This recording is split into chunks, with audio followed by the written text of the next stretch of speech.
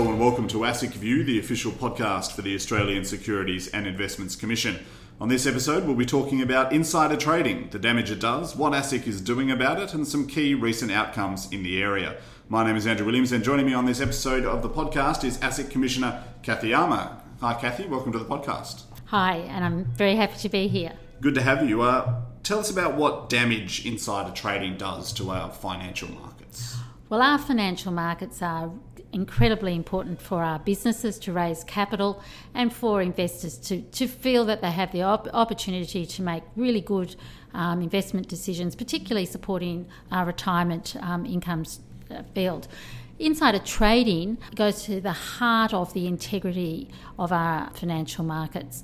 So our markets, particularly our listed markets, operate on the basis that all investors receive the same information at the same time and they make their investment decisions based on this information.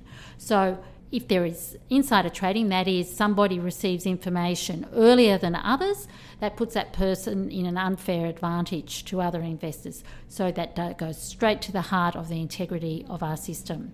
I should say that actually ASIC is doing a lot of work about looking at how transparent Australian listed markets are. We've developed market cleanliness tests, and overall, Australian markets perform very well on these measures compared to many of the international markets. So I must emphasise that we feel very strongly that by and large, when you think about the vast number of transactions that occur every day in our markets, that the Australian markets do have a high degree of integrity.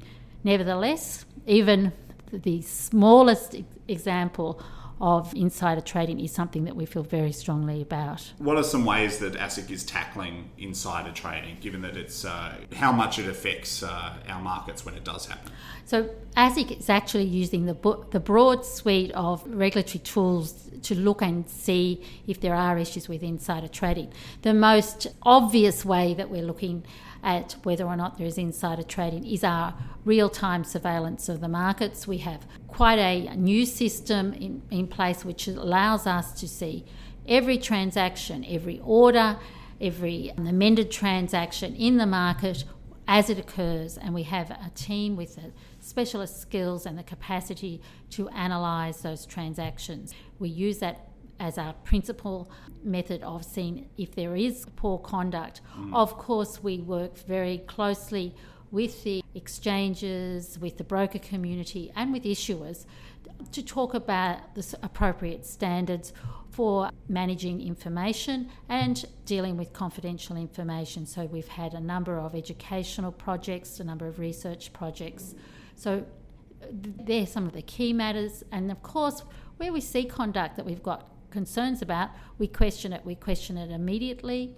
We question it through our enforcement processes. And in the markets area, we have a specialist team whose job is to start the enforcement process very quickly. They're very experienced investigators and they go straight out into the community and start investigating when we see something that looks like it could potentially be insider trading. So we've developed a very quick sort of action team, if you like, almost a SWAT team to do that.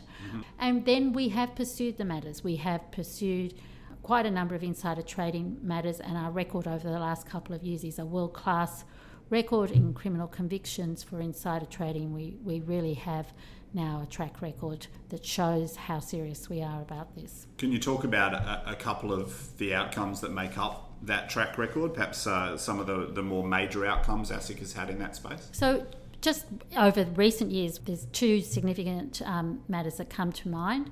One was a very recent conviction and sentencing of Mr. Zhao, who had been the managing director of Hanlong Mining. Now, he was sentenced to a very long period of time in connection with insider trading, and that conviction involved identifying the original questionable trades through our surveillance system and our surveillance team, pursuing the matter, but also when Mr. Zhao actually left Australia, locating him outside of Australia and actually working with law enforcement agencies both within Australia and outside of Australia to locate Mr. Zhao and then to extradite him back to Australia. So that's an example of our determination to locate a person who has been involved in insider trading and ensure that they're held accountable for that trading.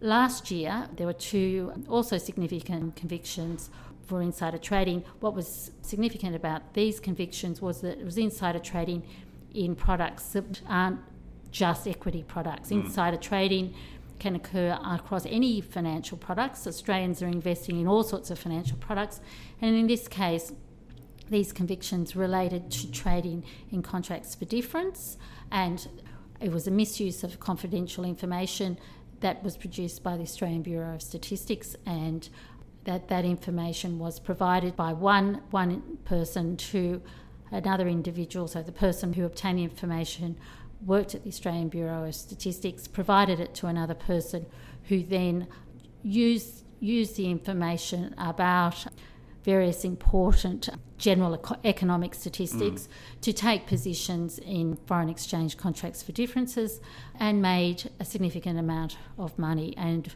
we worked with the Australian Federal Police to collect the evidence, and with the Australian Federal Police and the Director of Public Prosecutions to prosecute those matters. So 2 very significant matters. What are some other related key areas of focus for ASIC that you'd like to mention? Well, when we're talking about market integrity, we're very conscious of actually some of the technological changes that are occurring in the markets environment. Now, over the last 3 or 4 years, we've been very focused on changes that have been occurring because of the ability to speed up trading. So we have issued 2 reports, one in 2013, one last year, that looked at high-frequency trading and what's called dark liquidity, which was sort of off-exchange markets effectively. And we considered the impact of those developments on liquidity and price formation in the lit markets, which are the markets that all of us have access to. And as a result of our work in 2013, we introduced a number of rules to change the environment in a way which we thought would ensure that poor conduct that we were concerned about or poor pricing information could be corrected. Our report in 2015 actually examined how that had gone, and we've been able to conclude that by and large our regulatory goals were achieved by those changes, and that in the Australian market, certainly some of these, particularly high frequency trading, is not a particular concern here. So we've been very keen to look at that. We are looking at the other implications for financial markets of digital disruption, if you like, technological advances.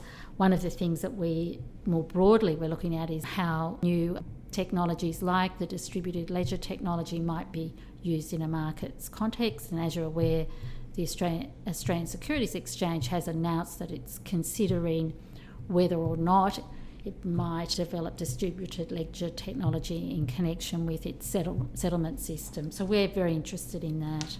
One of the other areas of particular interest to us at ASIC is really thinking about how firms that participate in the market operate. What are the inherent values in a firm that determine the sort of outcomes it achieves for its customers? We very frequently see the result of poor customer outcomes. Usually this is seen in the form of some misconduct, whether it's insider trading or whether it is just not following clients' instructions. There can be a range of poor conduct. Rather than having us as a regulator focusing on the detail of compliance with rules, we think there is a lot to be said for firms to focus on what is the environment we operate in, what is our key values, and how do those values flow through to the way our staff deal with their customers and the outcomes we achieve for our customers. So we have been talking a lot recently about culture. We're not trying to regulate a firm's culture, but we are trying to have firms think about their culture. We think it's good business practice to put the customer at the centre of everything that the firm does.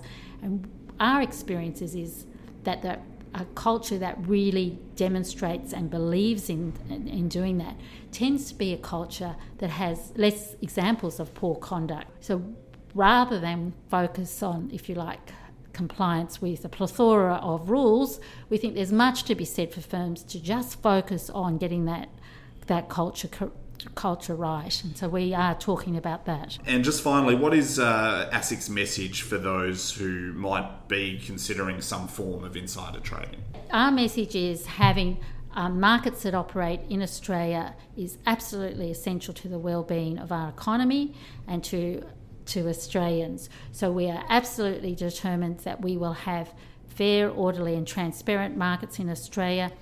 Market integrity means everything to us, so we will be focusing continuously on ensuring that integrity exists. If you're thinking about insider trading, you should be aware we're watching every transaction that happens on our listed markets, and we will determinedly track down any insider trading.